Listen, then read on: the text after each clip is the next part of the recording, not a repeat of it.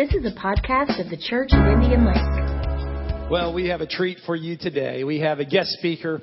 Dr. R.T. Kendall was born in Kentucky and graduated from Trevecca Nazarene University here in Nashville, but his academic journey took him to London, or to England, to be more precise, to Oxford University, where he earned his PhD. From there, he pastored for over 25 years the Westminster Chapel, which is a world-famous church.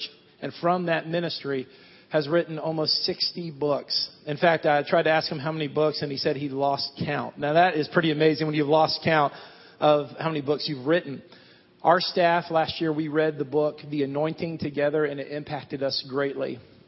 A few years ago, Dr. Kendall retired and came to Hendersonville, but almost every weekend he travels somewhere around the world ministering. So it's an honor to have him as a resident of our community. Today he's going to share one of his most impactful sermons that comes from the book Total Forgiveness. My life was touched in the first service. I know your life is going to be touched this morning. Would you please join me in welcoming Dr. R.T. Kendall? Thank you. Thank you, Pastor. Pleasure to be here. I love not having to go to the Nashville airport. And I think this is the nearest to our home of any place I've been. Just wonderful. Like, just come up Indian Lake. We live at the other end of Indian Lake, on the lake. Come right across by Walgreens and come right up here. So I'll come back. You mentioned Kentucky. I know that your wife and I have that in common. And I say this reluctantly. I wouldn't want any of you to feel inferior to me because I'm from Kentucky. I realize you Tennesseans, you can't help it. It's all right. I'll try not to rub it in. But my wife, Louise, she's from Northern Illinois. She's a snob. See, in Illinois, they think they're a cut above Kentuckians. But you see, you could be from Texas.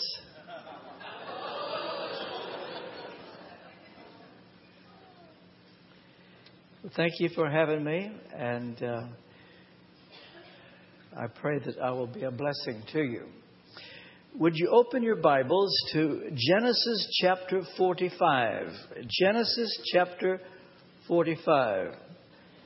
What I want to do is put this that I'm going to read in context for you that may not know the story. It's about Joseph, who was the favorite son of Jacob. Jacob had 12 sons. Jacob did something no parent should do, and that is to show favoritism. But he did. Joseph was his favorite. And he made his son a coat of many colors. Wrong thing to do. But the only thing worse than giving it was wearing it. Joseph wore that thing. Annoyed the 11 brothers, and they could take it no longer. They were going to kill him. Only because Ishmaelites turned up at the same time they were going to say goodbye to him.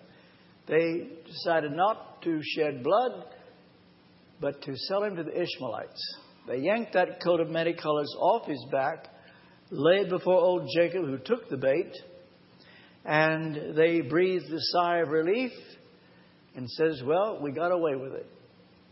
The Bible says, be sure your sin will find you out. They never expected to see Joseph again. But God was with Joseph. And they could not have known how much God was with him. Joseph had this gift of interpreting dreams. And that is the reason he became prime minister of Egypt, because of his interpreting Pharaoh's dream. I've written a book on the life of Joseph called God Meant It for Good. I didn't bring any books, maybe should have, but I didn't. Ricky Skaggs wrote the foreword to God Meant It for Good. Anyway, Joseph had always known that the day would come that we're going to describe now, I'm going to read. Because he had been given dreams. That one day his 11 brothers would bow down to him. He thought that God gave him those dreams so that one day he could look at those brothers and say, gotcha, and get his comeuppance, pay them back. He longed for that. But you see, God postponed that day until by the time it came, it was a different Joseph, a new Joseph, a Joseph that had totally forgiven his brothers. And so instead of saying, gotcha, he begins to cry. He sobs. And so here's the reading in Genesis 45, verse 1. Then Joseph could no longer control himself before all his attendants, and he cried out, have everyone leave my presence. So there was no one with Joseph when he made himself known to his brothers. And he wept so loudly that the Egyptians heard him, and Pharaoh's household heard about it. Joseph said to his brothers, I am Joseph. Is my father still living? But his brothers were not able to answer him because they were terrified at his presence. Then Joseph said to his brothers, come close to me. When they had done so, he said, I am your brother, Joseph, the one you sold into Egypt. And now do not be distressed, and do not be angry with yourselves for selling me here, because it was to save lives that God sent me ahead of you. For 2 years now, there's been famine in the land, and for the next 5 years, there will not be plowing and reaping. But God sent me ahead of you to preserve for you a remnant on earth and to save your lives by a great deliverance. So then, it was not you who sent me here, but God. May God be pleased to bless the reading and the preaching of this, His most holy and infallible Word. Brief word of prayer.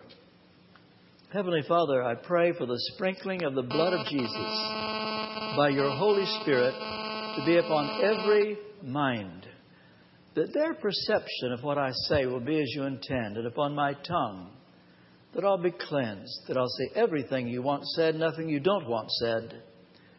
May this be a life-changing morning. May every person leave this place changed, never to be the same again. And may this bring you great honor and glory. In Jesus' name, amen. The message that I believe I'm supposed to bring to you today was born in what was at the time the darkest hour that Louise and I had ever gone through. It was while we were in London. And what happened was unfair. It was wrong. And the outlook was very bleak. It was the worst thing that ever happened to us. And I didn't know how I would cope. And I was angry. I was bitter. How could this happen? How could they do this? But an old friend by the name of Joseph Tson happened to be in London. He's from Romania. He was in London, and because I knew he wouldn't tell anybody, I decided to tell Joseph what they did. Now, if I'm honest, the reason I told him is that he would put his arm around me and say, RT, you ought to be angry. Get it out of your system. But instead, he just looked at me and said, is there anything more? I said, no, that's it. I wasn't prepared for what followed. If I could narrow 25 years in London down to 15 minutes, it would turn out to be my finest hour. Joseph Tson looked at me and said, RT, you must totally forgive them. For until you totally forgive them, you will be in chains. Release them, and you will be released. Nobody had ever talked to me like that in my life. Faithful of the wounds of a friend. I said, Joseph, I just remembered I haven't told you everything. Listen to this. RT. I can hear him now in his Romanian accent. You must totally forgive them. For until you totally forgive them, you will be in chains. Release them, and you will be released. I said, Joseph, I can't. He said, you can, and you must. It's the hardest thing I've ever had to do. Almost certainly the hardest thing you will ever have to do. And that's when you climb down, set that person free who's hurt you, and on top of that, you bless them. And you see, when you do that, you're going right against nature. Because the most natural thing in the world is to want vengeance. You may be among those who say, I hear people talk about miracles. I've never seen a miracle. I've never seen the deaf healed. Look, right under your nose is a miracle waiting to happen. Because if you do what I'm proposing that you do today, you cross over into the supernatural, and you do that for which there's no natural explanation. When you set them free. So why should you listen to me today? What hope have I got that you will follow my suggestions? Well, I only have one hope. And that is if the anointing of the Spirit matters to you. You said you read my book, The Anointing. I'd forgotten you said that. I didn't bring any books today. They have some of my books at Total Forgiveness in Barnes & Noble, and there are 2 left in Publix. I want everybody to go to Publix today, buy those 2 books, then go to the manager, complain that you've come all this distance to get that. No. It took him 3 years before he started putting my books in there. So I'm hoping they won't stay there too long. See, I got in the flesh then. I was under the anointing until I said that pushing my books. I have one hope that you will want what I've got to say. That is, if the anointing, or to put it another way, you want all of God you can get.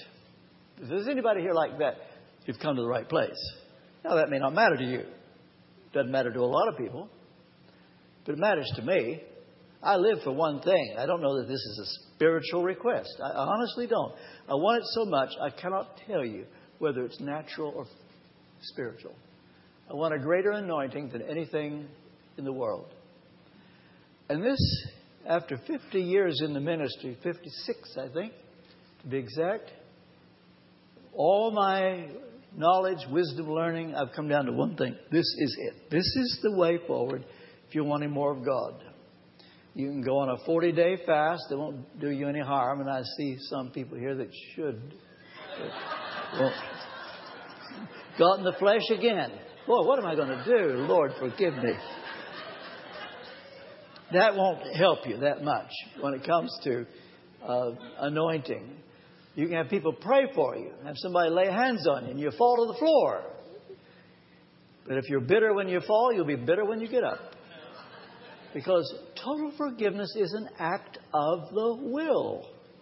You make a choice to let them off the hook. Act of the will. Now, total forgiveness is not necessarily reconciliation. Sometimes reconciliation comes, but usually it doesn't. Sometimes it's not even good. If your wife sleeps with your best friend, or your husband sleeps with your best friend, you forgive them, but you don't go on holiday with them. If a man is found to be a child molester, you forgive him, but you don't let him teach a little boy's Sunday school class. Total forgiveness is not necessarily reconciliation. But what it is you set them free. You kiss vindication goodbye. You kiss vengeance goodbye. And you actually pray for them to be blessed. You say, R.T., I could never do that. Well, I understand. I don't think I could put a harder thing to you. I could get everybody here to tithe. They're double tithes. Easier than to do this. But I'm going to tell you now, this will set you free. There are medical reasons you should do it. Any doctor will tell you holding a grudge is injurious to your health. It leads to high blood pressure, kidney disease, heart trouble, arthritis. I'm not saying if you've got these that this is why, but sometimes it is the reason. And it wouldn't be something if through today setting them free, that the physiological process that's got you into the physical mess would be reversed. And you start to feel better physically too. It's a fringe benefit. In 2 Corinthians chapter 2, verse 11, the Living Bible says, another reason for forgiveness is to keep from being outsmarted by the devil. Now that's profound. A reason you should forgive. Forget the anointing. Forget the physical benefits. When you hold a grudge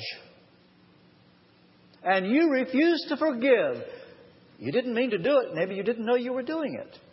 But in that moment, you invite the devil to come in and walk all over you. He comes in. You're oppressed. You're angry. You're bitter. You're negative. No smile on your face. The devil got in. And today you could be set free in this place. Don't need to have anybody lay hands on you, exorcise the devil. And I'm not against that. But I'm telling you, the devil will have to go if you forgive them. He can't stay. He's out of there. It can happen today. Well, the question is, how do you know you've done it? And that's what I've come to talk to you about. The question is, how do you know you've done it? Here's the deal. If in the next 20 minutes, I'm able to show that you haven't totally forgiven after all, even though maybe you feel you have done. I'm sure many hands would go up that you've forgiven. But here's the deal. If I were to show in the next 20 minutes that you haven't, after all, would you then do it? That's the deal.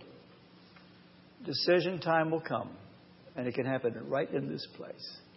You can leave here never to be the same again. For some here, this could be the most important moment since your conversion. I've seen lives changed all over the world through this message that I've come to bring you today. All right, how do you know you've done it? Proof number 1. You do not tell anybody what they did to you. You say, where do you get that? Right here in the text. Listen to this. Joseph could no longer control himself before all his attendants, and he cried out, "Have everyone leave my presence." So there was no one with Joseph when he made himself known to his brothers. Now, here's the picture. Here's Joseph speaking through an interpreter in Egyptian garb. The 11 brothers don't have a clue this is their brother. He knows who they are. He's speaking in Egyptian. The interpreter speaks in Hebrew. His members of cabinet are here, his aides. Suddenly Joseph says, "Everybody out." Oh, they don't know why. They start walking out. The interpreter hangs around and says, "You'll need me." He says to the interpreter, "Out." And then behind closed doors, Joseph begins to speak to them in Hebrew. "I'm Joseph. I'm Joseph." And they're scared to death. Why did he make everybody leave? It's because he wants to make sure nobody will ever find out what they did to him. You see, he has a motive. He's going to try to get them to come and live in Egypt. He knows if the word leaks out, every Egyptian to a man would hate those men which is what he used to want. But he's a different Joseph now. And he wants those brothers to be heroes. He knows that he's a hero. He wants his brothers to be loved. And so he says, everybody out. The proof of total forgiveness, you don't tell anybody what they did. You want to protect them. Now, there are two exceptions. One, had a lady come into the vestry at Westminster Chapel, said they found my rapist. They want me to testify. I said, well, you must. Well, she said, you've taught me to forgive, and I've forgiven him. Besides, he's from Iran, and if he's sent back, he'll be beheaded. I said, look, it's not personal with you. You've forgiven him, but you ought to answer to the court, and he's a danger to society. So she did, and he was sent back. That's all we know. The other exception, you need to tell one other person. For therapeutic reasons, share it with somebody. One, your pastor, somebody who won't tell. Not 2, not 10, not 100, not 500. 1. Why is it you want to tell it? Well, you can't bear the thought that anybody will like them anymore. So it's your job to sort out this, straighten everybody out. You can't bear the thought that people will admire those who've hurt you. And so you tell it. Never mind that the Bible says God has that prerogative. Vengeance is mine. You say, but Lord, you are so slow.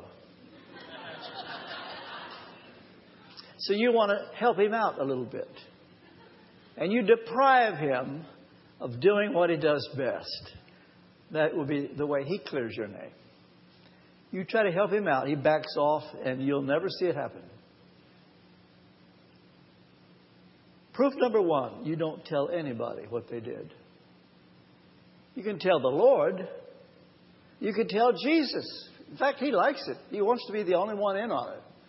But you see, if he's just one among hundreds, it's nothing special to him. But when you confide in him, it's like the old spiritual, nobody knows the troubles I've seen.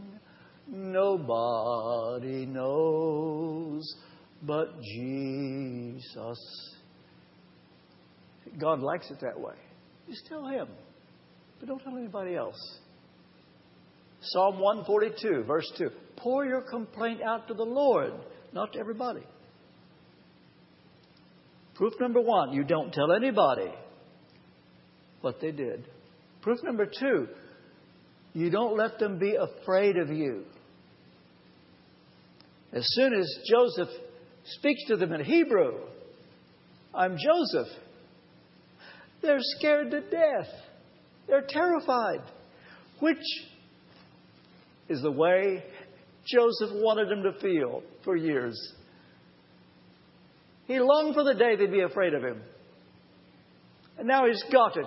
Handed to him on a silver platter, but he doesn't want it. He's a new Joseph. You want people to be afraid of you because of what they've done to you. You want to keep them intimidated. You walk into the room and they see you. They freeze. You think, good. I love it. It's because you haven't forgiven them. When you want to keep a person afraid of you, you see, that's the opposite of God. We just go up to him and call him Abba, Father. He didn't want you to be afraid of him, but you want people to be afraid of you. Husband, wives, play this game. Keep the other nervous. Don't speak. Keep them afraid. That's not the Holy Spirit. That's you in the flesh. And the devil loves it. By the way, this message would heal any marriage on the rocks by sundown today if both of you will stop pointing the finger. The Bible says love keeps no record of wrongs. Why do you keep a record? Oh, to show you've paid. Why do you keep a record of wrongs? So you can say, I will remember that. 2 days later, you quote back to make them feel guilty. Get them on the spot. Keep them nervous. This is the reason marriages break down many times. Doesn't need to happen. Perfect love casts out fear. Don't let them be afraid. Proof number 1, you don't tell what they did. Proof number 2, you don't let them be afraid of you. Proof number 3, you don't even let them feel guilty. Listen to Joseph. He said, I am your brother, the one you sold into Egypt. And now, do not be distressed and do not be angry with yourselves. You see, Joseph was wanting to help them to forgive themselves. There's a sequel to this message. Totally forgiving ourselves. God wants you to forgive yourself. Joseph knew that they were having a problem with guilt. He said, don't be angry with yourselves. That's the way you set another person free. You don't even want them to feel guilty. You say to somebody, I hope you're sorry for what you've done. Why do you want them to be sorry? You're afraid that there's not enough guilt there. Let God handle that. Joseph says, don't be angry with yourselves. You say, well, you don't have to forgive them until they're sorry. Really? Where did you get that? Not so. I seem to recall Jesus on the cross. Father, forgive them. They don't know what they've done. They don't even know. You see, the crux of what makes you angry with people, they won't forgive you, or they don't even think they've done anything wrong. You may not like it, but 9 out of 10 people you ever have to forgive, they don't even think they've done anything. They really don't. The people I had to forgive in London, you could have put them under a lie detector. They didn't think they'd done anything at all. By the way, I never went to them. Never said a word. Ever. It happened here. Here. I was set free. And if this sermon were to convict you a little bit, and you've got an issue with somebody else in this room, hint of advice. When the sermon is over, don't walk across the room and go up to them and say, well, now in the light of R.T.'s sermon, I forgive you. They'll look at you and say, for what? You will say, well, you know what? Well, I do not know. Well, you do. I don't. Well, you should. Now you've got to fight, which is what you wanted. You couldn't bear the thought that they don't know how hurt you are. Do you know something? It takes minimal grace to forgive them when they're sorry. It's pretty easy to do. If they're sorry, forget it. I mean, even the godfather of the mafia can climb down. Oh, if you're sorry. Soft words turn away wrath. That's even in the world. It takes minimal grace to forgive if they're sorry. Here's what challenges you. When they're not sorry, you forgive. And if they don't know what they've done, you forgive. You don't tell them. You're being like Jesus. Father, forgive them. They don't know what they've done. Here's an opportunity to get a major victory. Don't ever wait till they're sorry. Because then you forgive them. You'll never know what it would have been like if you had forgiven them when the times are the toughest. Get a major victory. Don't even be angry with yourselves, says Joseph.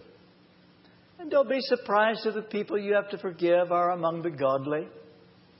The church members, you've heard the poem, Living with the Saints Above. Oh, that will be glory. Living with the saints below, well, that's another story. You don't tell what they did. You don't let them be afraid of you. You don't let them feel guilty. Fourth, you let them save face. It's an Oriental expression. You cover for them. You act like you don't know what they did. In Dale Carnegie's book, How to Win Friends and Influence People, there's a section, Let the Other Person Save Face. You'll win a person over for life if you let them save face. Instead of rubbing their noses in it, reminding them of what they've done, always throwing up their past. That's the devil. The devil wants you to do that. But you just let him save face. You look the other way. And here's what Joseph says to them. He says, look, you didn't even do it. God did it. God did it. They couldn't believe their luck. You meant it for evil. God meant it for good. God did it. It's all something He did. Some of you know the name Jim Bakker. Went to prison. He read my book, God Meant It for Good. Changed his life. He will now look at you in the eye and say the best thing that ever happened to him, he went to prison. And you know, when you get right in your heart, you forgive, and you forgive God as well for letting it all happen, it's then that you're set free. And you can see how God will use you. I can now tell you that what happened to us in London, in those years at Westminster Chapel, best thing that ever happened to us. At the time it was the worst. Now I say it's the best. Literally, the best thing that ever happened to us. But you won't be able to say that until you've totally forgiven them. You don't tell what they did. You don't let them be afraid of you. You don't let them feel guilty. You let them save face. Fifth, you protect them from their darkest secret. You see, what was the darkest secret of these 11 brothers? Well, they had taken that coat of many colors off Joseph's back, lay it before old Jacob. Lied, said a wild beast has devoured him. They would rather die than have to go back and tell their dad what really happened. They'd rather die. Literally, rather die. Joseph knew that. He's not going to let them go back and tell that. He tells them what to say, word for word. You can read it when you get home. Because of time, I didn't read the whole chapter. It's all there. Joseph writes the script word for word. He won't let them tell that. Chances are you know something about somebody that were it to come out could destroy them. And the person's scared to death that you might tell it. Maybe you hold it over their heads. Don't do that. That's not Jesus. Assure that person nobody will ever know. We've all got skeletons in the closet. And God's not wanting to yank out the skeleton and embarrass us. He lets us save face. Protects us from our darkest secret. Proof number 6, very, very important, arguably the most important part of this message. Total forgiveness is a life sentence. What that means is you're going to have to do it as long as you live. It's like your doctor gives you a tablet. It says you'll have to take this the rest of your life. I take a little purple pill called Nexium every morning. I ain't going to get better. I have to take it the rest of my life. Total forgiveness is a life sentence. You have to do it today. You have to do it again tomorrow. You have to do it Tuesday, a week from Tuesday, a year from now, 5 years from now. Why? Because the devil will remind you of what they've done and you get all churned up and you just have to keep doing it. You don't tell them, I'm still forgiving you, you know. Oh, no. They don't even know you're having the battle. It's a life sentence. It comes out in chapter 50. When Jacob dies, the 11 brothers panic. They make up a story. They come running to Joseph. Said, Joseph, before Dad died, he told us to tell you to forgive us for what we did. Because they're so afraid that Joseph's just been waiting for the old man to die. Joseph starts to cry. What's the matter with you, man? I told you 17 years ago I forgave you. I forgave you then. I forgive you now. Don't worry. And the real genius of Joseph comes out here. Do you know why God could use him? You're wanting God to use you? You've wondered why that promise hasn't been fulfilled? That prophetic word given to you that God was going to use you one day. You've cried out, how long, how long, how long? I've come to tell you how long. Right now, I'm going to tell you. As long as it takes to bring you to the place Joseph got to, where he totally forgave his brothers. You see, the genius of Joseph was not his IQ or his education or his ability to learn Egyptian or his diplomatic skills. No, it was because he really had forgiven them. We look at the situation today, whether in the church or in the world, politics or education, small men scrambling for power. And they get there, they're angry. God is looking for somebody who's not angry. Maybe the next governor of Tennessee is in this room. But at the moment, he can't use you. But maybe he will. Maybe the next Billy Graham is here. We're talking about anointing, where God can use you. When success won't go to your head, you're living for one thing, His glory. I close. Proof number 7. Total forgiveness is when you bless them. We all know Jesus said, pray for your enemy, bless them. He didn't say, pray, oh God, I commit them to Thee, when you're hoping God will kill them. No, bless them. And so in Genesis 50, this is what Joseph does. He blesses them. He says, don't worry, I will look after you. He blessed them. And you bless your enemy. I came into the pulpit one Sunday morning at Westminster Chapel. We're singing the old English hymn. You probably haven't heard it. Praise my soul, the King of heaven. No extra charge for this little concert. That's 2 I've given you. I looked out at the congregation, and there was a person there. It was a woman who had done irreparable emotional damage to one of our children. And I was so angry. I lost it. I could barely sing. I had to read the scripture, sing again, pray. I don't know how I got through the service, except offering time gave me 5 minutes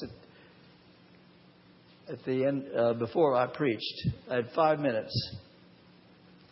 And as I sat there, they took the offering. God entered into a conversation with me. This doesn't happen to me every day.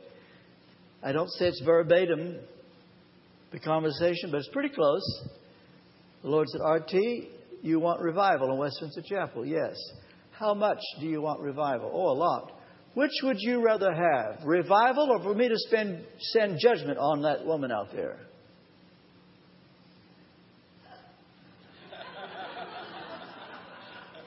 Revival. Really? And pray for her. I said, Lord, I pray for her.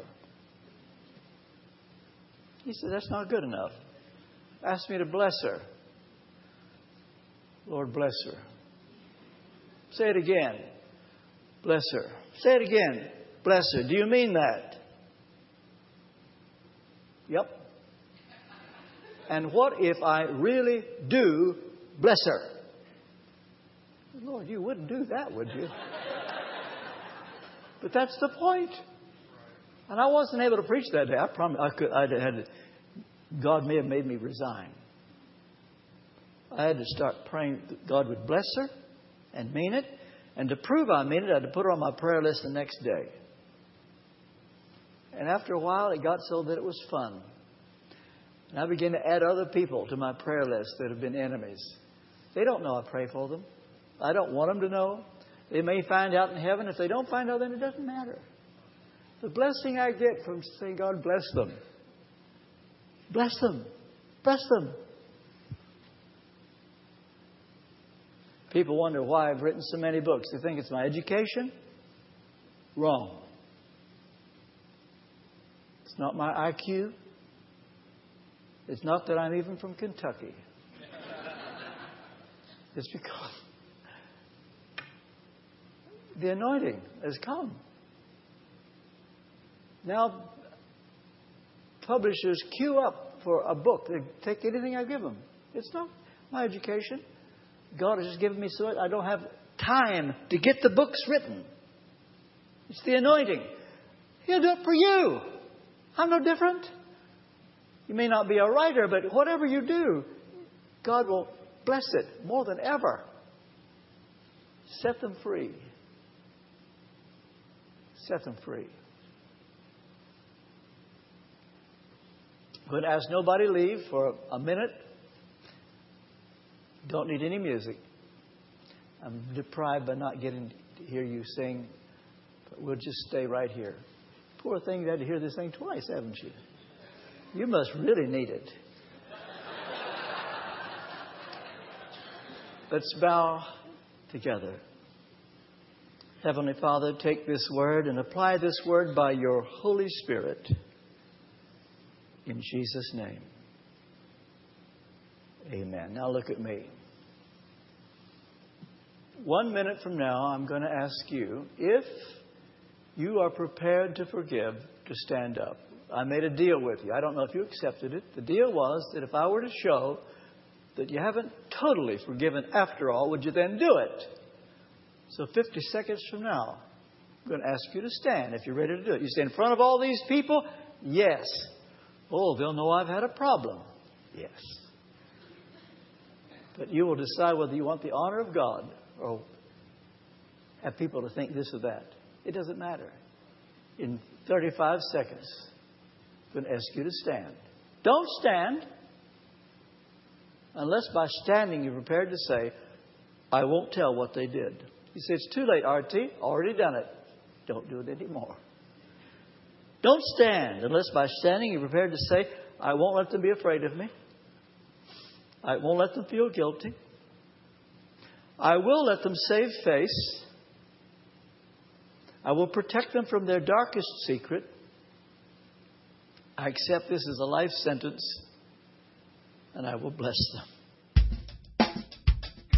Thank you for listening to the podcast of the Church of Indian Lake.